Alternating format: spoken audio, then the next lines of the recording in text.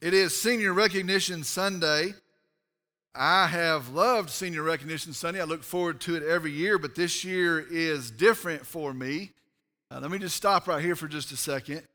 I heard there is a pot of people placing bets on when I cry in this message. I wish y'all had asked me. I'd have joined you and gotten in on that. It probably won't be very far in. This year is different. More than any other year, I watched as these kids grew up. I can go back to the very start. Sarah was born on July 8th, and I've mentioned that 100 times. What an awesome day that was. What a tremendous day that was. We were still in the hospital. It was on July 10th. We stayed a couple of days. We were getting ready to leave that day. For some reason, Carrie didn't want to go home. I couldn't talk her into it. And Melanie Smith came, and it was time for Landry's 2-week checkup. And she had him in a basket in a car seat. And I can still remember she bounced into our hospital room, and that was the first time I met Landry. I watched these kids grow up on playgrounds. I watched them as I dropped kids off at this event and that event, at the school line, the pickup line. I've seen them in band concerts and Boys and Girls Club games and volleyball games. I've baptized many of these kids. I remember when Colin came with the biggest smile on a Sunday morning to tell the church that he put his faith in Jesus Christ. That memory's etched in my mind. I remember Colby Nava. Listen to this one. He built up enough courage, and this is something, to call and ask if he could take Sarah to the 7th grade homecoming. And I told him no. Now, Colby, I want to tell you, it didn't have anything against you. It's just because you were a boy. He called back in 8th grade and asked again, and the answer was still no. He didn't know it, but he was still a boy. I watched y'all grow up, and I can think about time and events. I watched y'all grow up. Last week I watched y'all graduate, and really it doesn't seem possible. It's funny how all of the things that people say all of a sudden start to come true, all the things about how fast time goes and how quickly it goes, and they'll be gone before you know it. And we say, yes, yes, and all of a sudden all of those things come true. Time is fast. And I want to tell you, in God's grace, I've been afforded the opportunity to preach to this class that I love, the senior class of 2020. And I'll just tell you, I have prayed about this. In fact, over the course of this year, I've thought about this. I've cried. And today I have this message for you. In fact, it's a message for all of us. And the message is this, and we can sum it up in just a few words. The message is this: do not fit in. And that's what I want to tell you. Do not fit in. A message for our seniors, but a message for all of us today. We're going to be in Romans chapter 12, today verses 1 and 2. I'm going to ask if you would stand with me in the honor of the reverence of the reading of God's Word. Romans chapter 12, verses 1 and 2. God's Word says this: Therefore I urge you, brethren, by the mercies of God, to present your bodies a living and holy sacrifice, acceptable to God, which is your spiritual service of worship. And do not be conformed to this world, but be transformed by the renewing of your mind, so that you may prove what the will of God is, that which is good and acceptable and perfect. Let's go to the Lord in prayer. Dear Heavenly Father, we come, and I'm thankful that on this day, on a hallmark day, I'm thankful that we can say you are faithful, Lord, you're trustworthy. We're thankful that we can say you're gracious, you're kind, that you surely have blessed us. And as we sit here, and all of us with different memories, your kindness, your goodness, as we think about times that have passed, we know one thing is held true. You've never left us, you've never forsaken us, and Jesus is our hope. Lord, I pray today that you would speak. I pray today that this message would be your word. And I pray, Lord, that it would greatly impact our hearts today. Lord, I do pray for these students in front of me, this senior class. I pray that you would bless them. I pray, Lord, that in the Holy Spirit of God, the Word of God, that you would direct them. And Lord, I pray that they would be encouraged, empowered to stand in opposition to a world going in a different direction. Lord, I pray that you take them and you use them for the glory of our Savior, Jesus. Lord, I pray for parents here, for grandparents, for friends. I pray that all of us will be in that same endeavor. Use us for your glory. Lord, I pray all this in Jesus' name. Amen. You may be seated.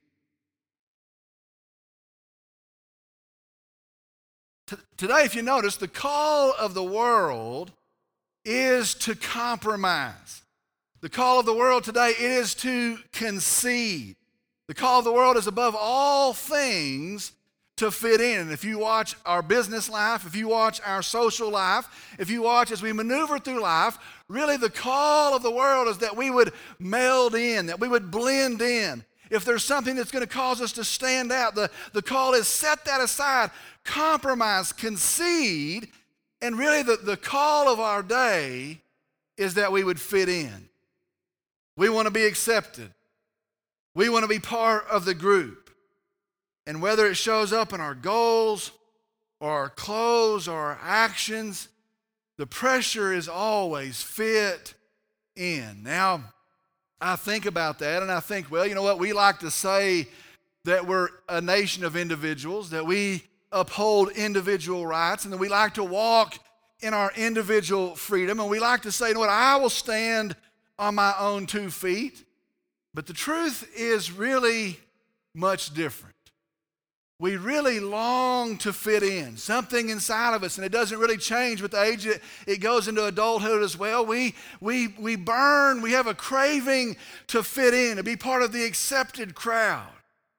Well, I want you to see today this message. I want you to hear this message, and I want you to understand, really it is a message for all of us. Again, do not fit in. You were not created to fit in. In fact, God's word calls us to stand out. And so today, very quickly, I want to take God's word and I want to show you what it says. And so we're going to look at these 2 verses here at the start of an awesome chapter, Romans chapter 12.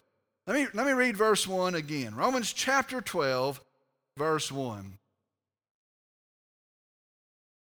Therefore, I urge you, brethren, by the mercies of God, to present your bodies a living and holy sacrifice, acceptable to God, which is your spiritual service of worship. Now, Paul is writing to the church in Rome.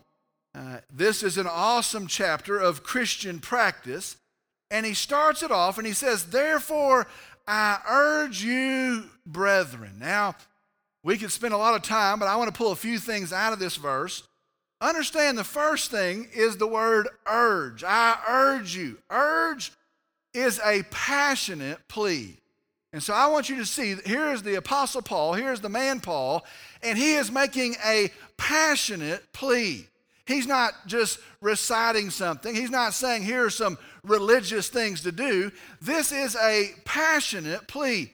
Another translation says, I beseech you. What that means is, I beg of you, I urge you. He is making a passionate plea.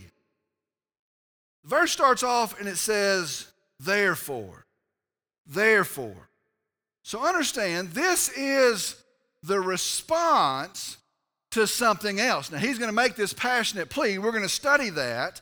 But the passionate plea is in response to something else. And so it means this, because of this, I urge you to do this. Because of this thing, I'm going to urge you, I'm going to make a passionate plea to do this thing. And so the proper question is, what is that thing? What is it in response to? Therefore, what is that in response to? Well, understand, in this letter to the church at Rome, to the Romans, for 11 chapters, Paul has explained our gospel. And I want to tell you, it's a genius work. Of course, it's God's word, so it would be. But it really is a theological masterpiece. And he has explained the depths of our gospel. He has explained the depth of the truth of our salvation. Now listen, that's an awesome thing. The riches, the depths of the truth of our salvation. For 11 chapters, he has told, and he started with the truth, that we are sinners.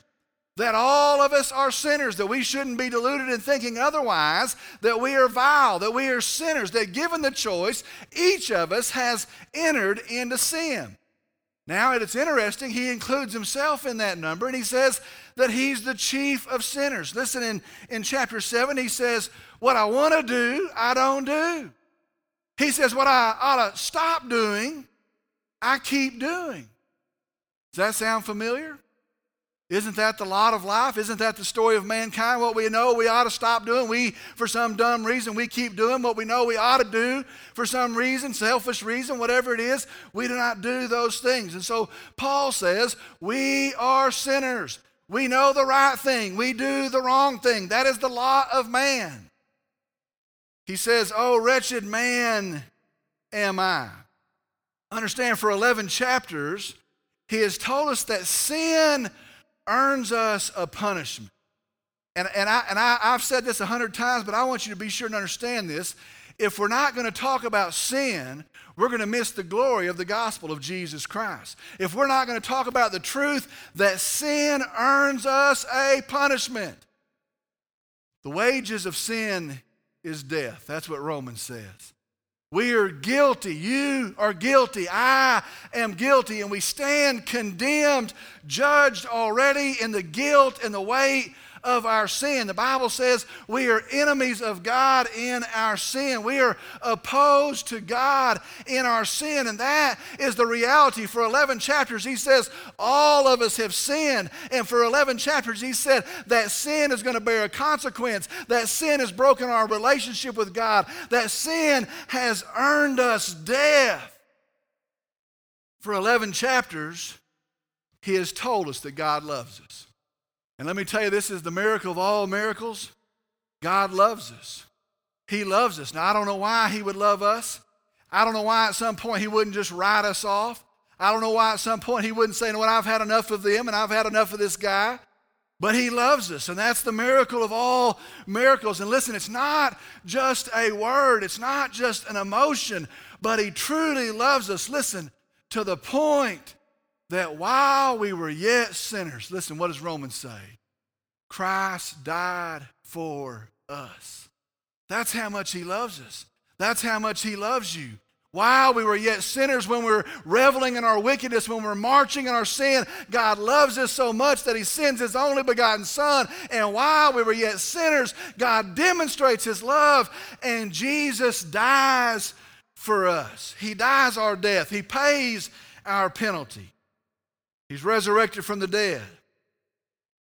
For 11 chapters, he has told us the marvelous news of all that is that if sinners will turn to him, if sinners will confess with their mouth what they believe in their heart, Romans chapter 10, that there is salvation. And so for 11 chapters, he has said, you know what? We are sinners, and there's a payment for sin, and the payment is death, and you're an enemy of God, and you have no hope. But God loves you so much, he sent his only begotten Son, and he's died in your place. And if you'll confess in your mouth what you believe in your heart, he has told us there is salvation. You will be saved.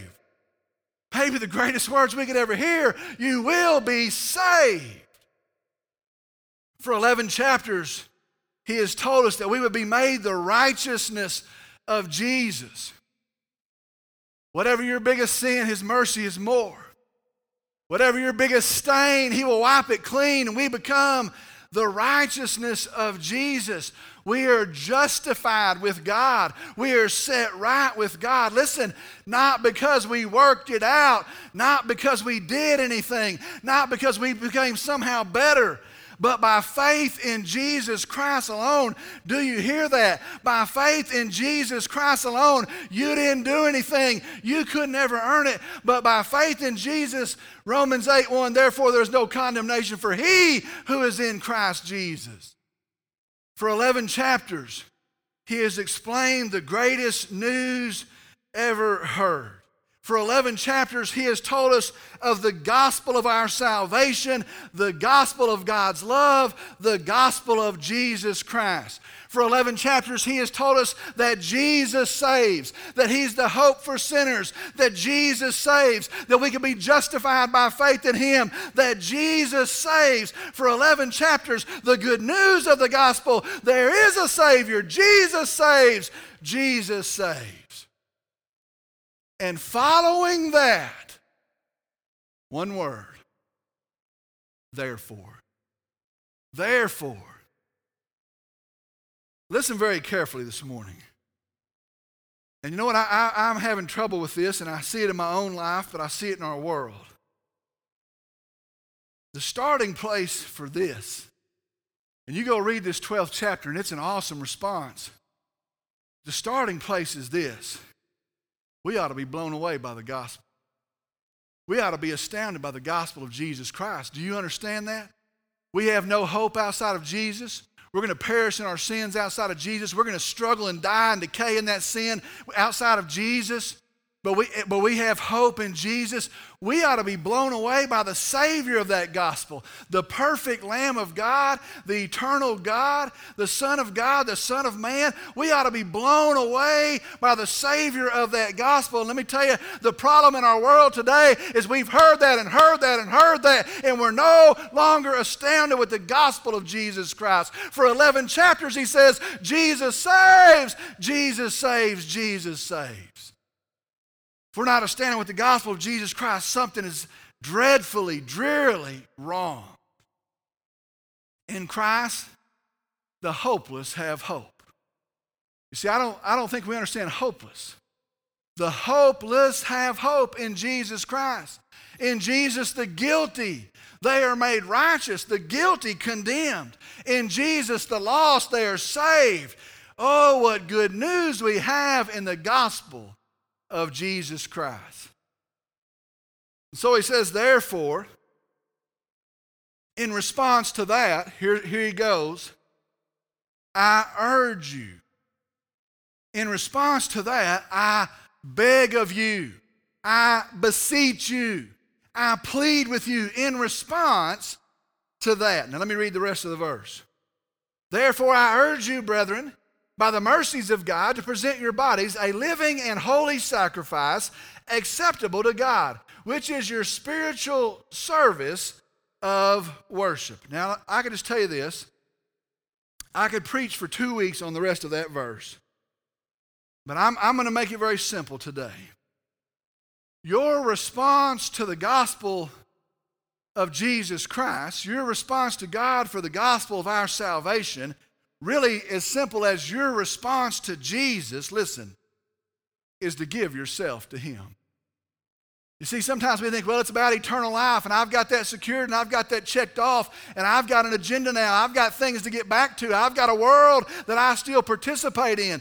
Listen, our response to the gospel of Jesus Christ, to the Savior of that gospel, very clearly is to give your life to him. In the Old Testament, they would commit sacrifice after sacrifice after sacrifice. Listen, the New Testament is, he doesn't want your death, he wants your life. Your spiritual act of service is to give your life to him. The Bible says to present it to him. Listen to me, folks.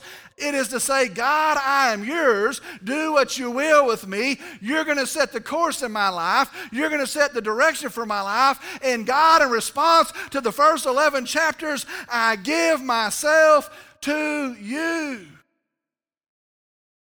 Listen, everybody, but especially seniors,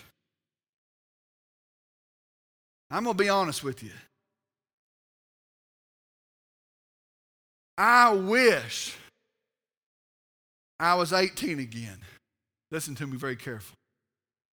I wish I were young, with the whole world still ahead of me. And I wish at that day that I knew, in fact, I wish some guy would have shouted at me, you can be given to God. Listen, you can be given to God. I wish somebody told me you can be given to God. You don't have to go the ways of the world. You don't have to try all the things of the world. You don't have to test those ways. You don't have to go to those places. You don't have to do all those things. If you love Jesus, you can give yourself to Jesus. I wish I was 18 years old again and had enough sense to listen. You can give yourself to Jesus. We don't have to appease the lost world. We don't have to go and enjoy all these things and act like, you know what, here's where hope is, here's where success is. We don't have to appease a lost world. And so the cry already is this: do not fit in, do not fit in. Let me read verse 1 again. Therefore I urge you, brethren, by the mercies of God, to present your bodies a living and holy sacrifice, acceptable to God, which is your spiritual service of worship. How do you worship Him? By giving yourself to Him. All right, verse 2. And do not be conformed to this world, but be transformed by the renewing of your mind, so that you may prove what the will of God is, that which is good and acceptable and perfect. All right, now see this. Paul continues with his passionate plea. The passionate plea doesn't end in verse 1. The passionate plea continues into verse 2. He is urgent. This is his call. In response to the gospel, here's what you do. I beg of you, I beseech you. His passionate plea continues. Give your life to Him, verse 1. Then he says this: and do not be conformed to this world. I want us to be sure of that. This is a command. This is a command. He says in response to that, do not be conformed to the world. Here's what I've noticed. Listen, the most dangerous thing that's about to happen, and I'll just tell you, it's been happening, but it's about to speed up. The most dangerous thing that is about to happen is the world is about to try to take you and press you into its mold. And that's the most dangerous thing. It's going to take you, and you're going to walk out of here, and you're going to click your heels, and you're going to be free of your parents, and you're going to have freedom, and you're going to go to new places, and maybe you have money for the first time, and the world's going to try to take you, and it's going to try to press you into its mold. The world is going to say, listen, it's time for you to fit in. Get out from under the shadow of those folks, and now it is time for you to fit in. The word conformed in the Greek, con means with, formed means shaped. So shaped with. And so Paul says, do not be shaped with, do not be shaped to this world. I want to be clear in this. And here's a misunderstanding. Really, it's just a lie of our day. The world has its own ideas of success, and you're about to hear them. The world has its own ideas of success. The world has its own ideas of happiness and joy. The world has its own ideas of what life is. I hear it all the time, boy, that's living. Man, look at them, that's living. The world has its own ideas of what life is, and I want you to hear me. And they are not of God. They do not reconcile with God. They cannot reconcile with God. And I want to be very clear today. Instead, they are going to end in hopelessness. They are going to end in despair. They're going to end in pain. And they're going to heap guilt on top of you. And it's going to result in emptiness and ruin. The Bible says in Proverbs, there's a way that seems right to man, but in its end is death. The world's going to come and say, well, I've got a mold for you, and this is what it looks like, and your success will be fitting into this mold. Listen, it is not of God. It is a lie, and it ends in ruin. Do you know the number one cause of death in folks from 30 down to a little bit younger than your age? It's not car accidents, it's suicide. The world's going to say, you know what, there's hope right here. And there's joy right here, and this is what it looks like, and you can thrill your soul in it. And it is alive, Satan. It ends in emptiness. We can go to the biblical record and we can see Solomon there in the Old Testament. And you go read that in Ecclesiastes. And he ran and he tried all the stuff. He said, maybe I can work hard enough. Maybe I can build big enough houses. Maybe I can have enough playthings and entertainment. Maybe I can have enough relationships. Maybe I can study and know all of the wisdom of the world. And he tried all those things. And he sat down and he wept by his garden. There in the magnificent trees, he said, vanity of vanities, it's all empty. It's all empty. You read the account of the prodigal son in the New Testament. He ran to the world. He said, give me my money and freedom at last. And he ran to the world and he reveled in its ways. And it wasn't long and he was eating the filth with the pigs. And he said, you know what? It's better to be a slave at my dad's house than it is to live like this. The world's ways look promising. They will end in ruin. Seniors, right now, more than any time, people are getting ready to say, and I think they're probably well-meaning, maybe. They're getting ready to say, you know what? You deserve happiness, and you deserve success, and you've been prepared to go get those things. And they're going to say, you know what? If you could just get the right job, you get the right job, you're going to find happiness.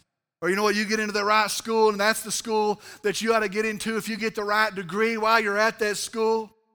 You know what, if you get your relationships, and if your relationships are right, you'll find happiness there, or all those things. If you get the right bank account, if you just get enough money stacked up in that bank account, or you know what, if you get the right car, the right vehicle to drive, if you're living in the right neighborhood, and all of those things are going to be held up. And this is the world's way of success. I want to tell you, listen very carefully, it's a lie.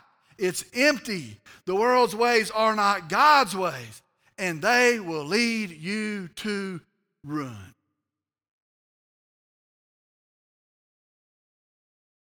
I want to say this just because I can. And I want the adults to listen to this as well. Listen very carefully. Here's a fact. And I went and I tried to diagram this out and figure out if it was not a fact. But here's a fact. And I want you to hear this fact. You are either becoming more like Christ or you're becoming more like the world. And that's the fact. There's no middle ground. I try to act like maybe there's middle ground. We try to act like, well, maybe there's a point where we can go through this neutral area and go off to a different direction. Listen very carefully. You are either becoming more like Christ or you're becoming more like the world. You cannot do both of those things. There is no neutral ground. There is no stall point. You're either becoming more like the world or you're becoming more like our Savior, Jesus Christ. Listen to this. The music you listen to, you're either becoming more like the world or you're becoming more like Jesus. The things you watch, you're either becoming more like the world or you're becoming more like Jesus. The things you click on, every single click, you're either becoming more like the world, the sorry world we live in, or you're becoming more like Jesus. The people we run with. And we say, well, those are my friends, and I'm loyal, and I don't turn my back. Listen, the Bible says if you associate with fools, you'll be a fool yourself. If you associate with angry people, you'll be angry yourself. There is good counsel in the wisdom of many. Listen, the people you're running with, they're either making you more like the world, or they're making you more like Jesus. The things that you chase, you're either becoming more like the world or more like Jesus. How you spend your time, you're either becoming more like the world or more like Jesus. And here in his urgent plea, Paul says, do you see our gospel? Do you see the Savior of our gospel? Do not be conformed to this world. It ends in ruin. Do not be shaped to this world. Do not fit in. That's what he says. Do not fit in. He continues on, and praise the Lord that he does. He says, but, now that's a contrast. Do not be conformed to the world, but, don't do that, but do this. There's a contrast. Be transformed. Be transformed. Now the word conformed is important. The word transformed is important. Trans means out, across. Formed means shaped. And so it means here in its original language that we're to be shaped not in the world, but out of this world. That's really the most literal meaning. We're to be shaped, not of a directing, not of a force in the world, but we're to be shaped out of this world. We're to be transformed, and it tells us how, by the renewing of your mind. You're going to be transformed by the renewing of your mind. Renewing means to change, to make new, to refurbish, or to renew. That's what it means. Your mind, what you think with. You're going to be transformed by the making new, the refurbishing, the renewing of your mind. Now, I'm about to give you the greatest advice that I could ever give any person. And that advice is this. It's boring. I'm going to tell you, this advice is boring. It's hard. It's not popular. It's not flashy. You can't sell it for $9.99. But I'm going to tell you, it's the truth. Now listen very carefully. The only way to renew your mind is by filling it with the Word of God, the Bible. Listen to me, young people. Listen to me, old people. To be shaped to be more like Christ, to be shaped to be more like God, we have to be steadfast in the Word of God. Do you see what's wrong with our culture today? Do you see what's wrong with our churches today? Do you see why we fly off the handle and go every which crazy direction, trying to do every which crazy thing? Listen, to be more like Jesus Christ, to be more like God, we have to be filling ourselves with the Word of God. That is the agent. That is God's plan. That is the mechanism. And there is no substitute. I'm going to tell you the most boring thing ever, but I'm going to tell you it is true. Listen very carefully. You must read your Bible.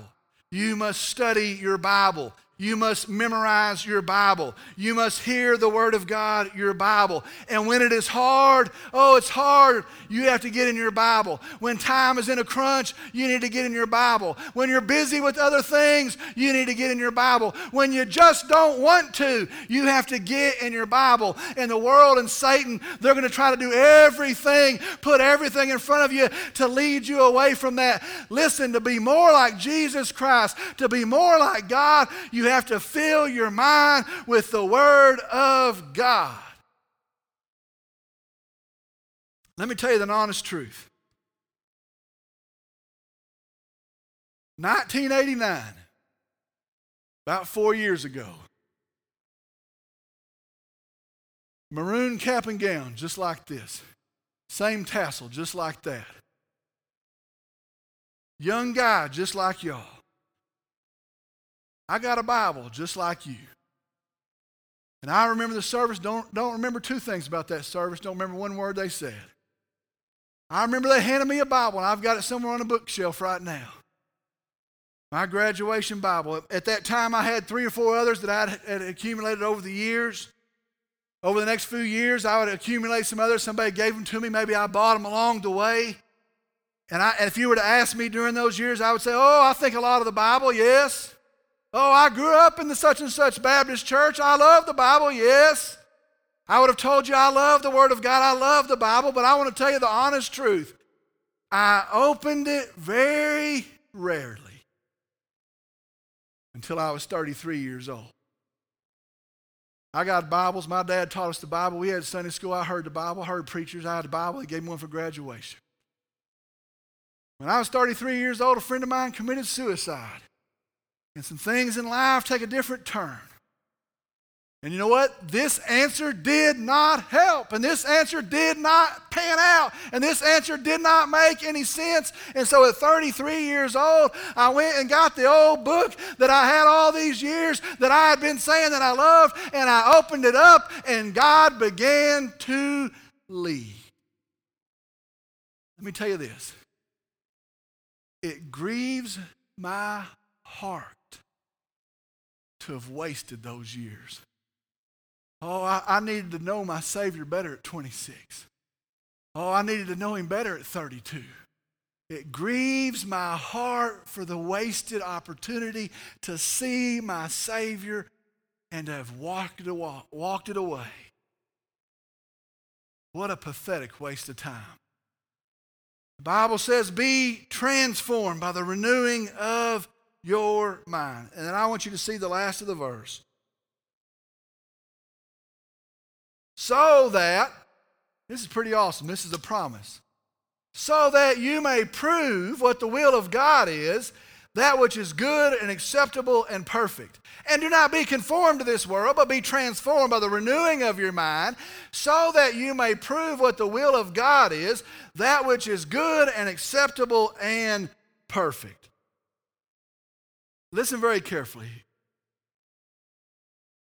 Prove, that you may prove. The word prove means to test and to prove sure, to confirm. That's not what we would say as we think about that. I've got something to prove, but it is to test and to prove as true, to confirm something. I want you to listen to this. Your life given to God in verse 1, your life rejecting the garbage of the world, verse 2, your life being renewed in your mind by the filling of the Word of God. Listen to this. It will result in you living in God's will. And that's the promise of these two verses. You know what? If you will give yourself to God, if you will walk away from the garbage of this world, if you will fill yourself with the Word of God, the result is you will find yourself living in God's will. Now the Bible says that is acceptable to God, that is good, and that is perfect. People get this today. Students get this today. Listen very carefully. This is the best way to live. This is the best way to live. This, the Word of God, it is the best way to live. It's not a punishment. It's not trying to steal all your fun away. It's not a religious checkbook, a religious duty that you have to keep. It's not a test of your willpower to see how you're going to measure up. This is the best way to live, and to live in God's will. It is the best way in your business life, in your dating life, in your home life, in your thought life. This truly is the best way to live. And listen, when you deny the things of the world, when you fill yourself with the Word of God, when you've submitted yourself to God, and when you live in His will, you're going to find happiness when the world can't find it. You're going to have joy that endures. You're going to have peace that's found in Jesus Christ. It is the best way to live. Get that today. Hear that today. This is the best way to live. So start now. Don't wait.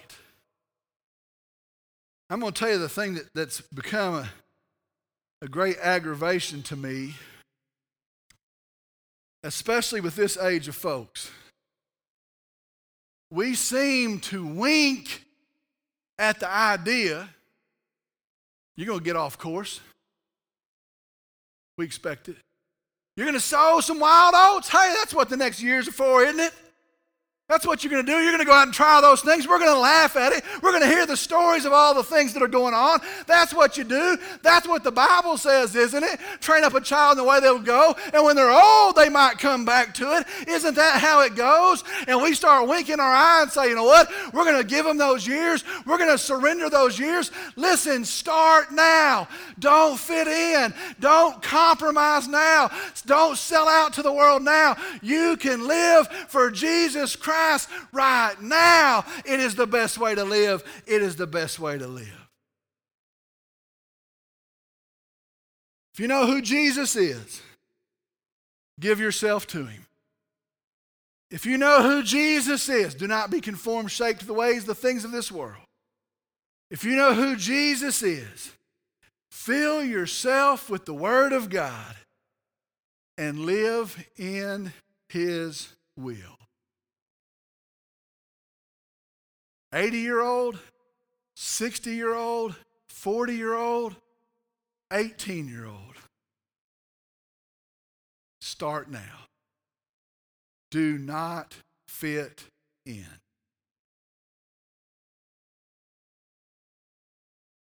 Notice the starting place. We're about done. Is therefore. And I think there's two things that tie into that, and I want to tell you both of them right here. The starting place is therefore. You'll do those things if therefore. And so I want to tell you the two things is this. First is this. If you're a follower of Jesus Christ, if you've been saved, you need to understand the depths of our salvation. You need to understand the riches, the sacrifice, the cost of our salvation. You need to understand the Savior of our salvation. And that's going to be a lot of time spent in God's Word. That's going to be a lot of time singing songs and worshiping and praising, that we would be astounded at our salvation. You see, if this isn't happening, it's because we're not impressed with the therefore. For followers of Jesus Christ, we need to fix our eyes upon Jesus. Second response is this. Second truth is this. Maybe if it's not following after the therefore, it's because you don't know Jesus. And so I want to end this service today by asking the question, do you know Jesus? Do you know Jesus? He is the remedy for sin. All the pain, all the suffering, all the guilt, He's the remedy for sin. He's the hope of sinners. Do you know Jesus? He's the hope of sinners. There's no hope outside of Him. Do you know Him? He forgives. He restores. He renews. He gives peace, not as the world gives. He gives us His peace. Don't we want peace today? Look at our world. Do you know Jesus? The Bible says we've all sinned. The Bible says that we've, in our sin, separated ourselves from God. We've earned a punishment. Jesus, Emmanuel, God with us. He comes, He's born. He's born as a man, He's God. He doesn't need to do that. He humbles Himself to the point of becoming a man. It says not just a man, the lowest of men, a bondservant. He comes and He lives His life on earth. He never sins. He walks this earth. He's tempted in every way as a man, but He's without sin. He never sins. Because He doesn't sin, He's able to offer Himself in our place. Do you know Jesus? He's able to offer Himself in our place. We've earned the punishment. He hasn't. We've marred ourselves in sin. He never does. And He comes and He says, you know what? You have a punishment you can't pay. There's a penalty of the price so steep you can't pay it. And He says, you know what? I will pay it for you. And so when He's 33 years old, sinless, perfect Lamb of God without blemish, they take Jesus the Nazarene. They take Him and they accuse Him falsely. They beat Him savagely. They take Him and they stretch Him out on a Roman cross. Listen, that's for my sin and yours. They stretch Him out and they drive nails through His hands and through His feet. There He's been beaten across His back. He's had the beard pulled out of His face. The Bible says, and not until the form of a man you couldn't tell who He was. Isaiah says He doesn't say a word as it happened. He goes, and for the joy set before Him, He goes to secure our place. Do you know Jesus? He goes and He hangs on that cross, and He suffers. And the full wrath of God is poured out upon Him. God's anger towards sin is poured out on Him. He takes it and He bears it. He takes our sin. He bears God's wrath. He pays the penalty on that cross. Listen, it's not a picture to put up. It's not a piece of jewelry. The cross is where the penalty was paid. He dies on the cross and He pays your penalty. Do you know Jesus? With the penalty paid, He is dead. He is dead. Some of His followers come and they pull Him off of that cross, pull His hands through the nails. And they take Him down and they wrap Him up very hurriedly. They find a borrowed grave. Not one does He have of his own. They find a borrowed grave and they put Him in it. He is dead. And 3 days later, they're wondering. 3 days later, it seems like Satan has won. 3 days later, it seems like the world is hopeless. And on Easter Sunday morning, He steps out of that grave. He steps out of that tomb and He is alive. He has risen from the dead. The certificate has been stamped. The receipt has been offered. He stands as the risen Savior of mankind. He stands as the risen King of all the kings. Listen, do you know Jesus? He stands there and He says, you know what? It is settled in Him. It's been finished in Him. It has been received and paid in Him. And now by faith in Him, we can be saved. You can be saved. Do you know that Jesus? And so when you say, well, I'm trusting Him, I believe in Him, it's not in some account of Him, it's not in some version of Him, but it is in Jesus, the Lamb of God, the Savior, the risen King. And when you trust in Him, you're trusting He has paid your penalty. You're trusting that He has settled your score. You're trusting and professing now He is your Lord. Do you know that Jesus? Because the Bible says, if you know Him, you are saved. Listen, today, I don't care who you are in this room, if you've never put your faith in that Jesus, if you've never put your trust in that Jesus, His grace is offered to you today. It doesn't matter what state you find yourself in today. It doesn't matter how far you've run. His grace is offered to you today. Listen, if you don't know that Jesus, meet that Jesus. If you profess with your mouth what you believe in your heart, you will be saved. Let's pray.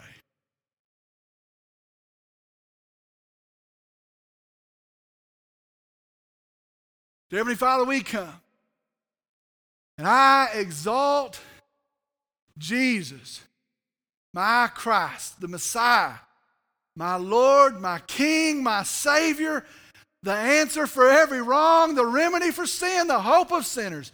Lord, we exalt Jesus. Lord, I pray if there's anyone here that doesn't know you, I pray that today in the presentation of the truth of Jesus, they wouldn't try to walk it out another day. They wouldn't try to go another mile, but today they would turn to you and in sorrow over their sin and seeing you as their Savior, they would receive you today. Stir in their heart, move in their mind. Lord, I pray for us here today that are believers. I pray that we would drive down a stake today, that we would be so astounded by the gospel of Jesus Christ, so astounded by the Savior of the gospel, that therefore we would give ourselves to you. And Lord, I pray for these young folks in front of me. Lord, I'm thankful for these years that I saw them grow up. I'm thankful for their smiles and their laughter, their kindness, the fun things I saw. But Lord, I pray more than anything that they have a foundation. And I pray that they stand on that foundation. I pray that the Word of God echoes in their hearts and in their minds. I pray that they find churches of the truth, preachers of the truth. I pray, Lord, if it's your will, they would find spouses that are lovers of the truth. And pray, Lord, I pray if any of them do not know you, that today would be their day of their salvation. Lord, we give all of this to you. We praise you. We thank you and we worship you. And I pray in Jesus' name, amen.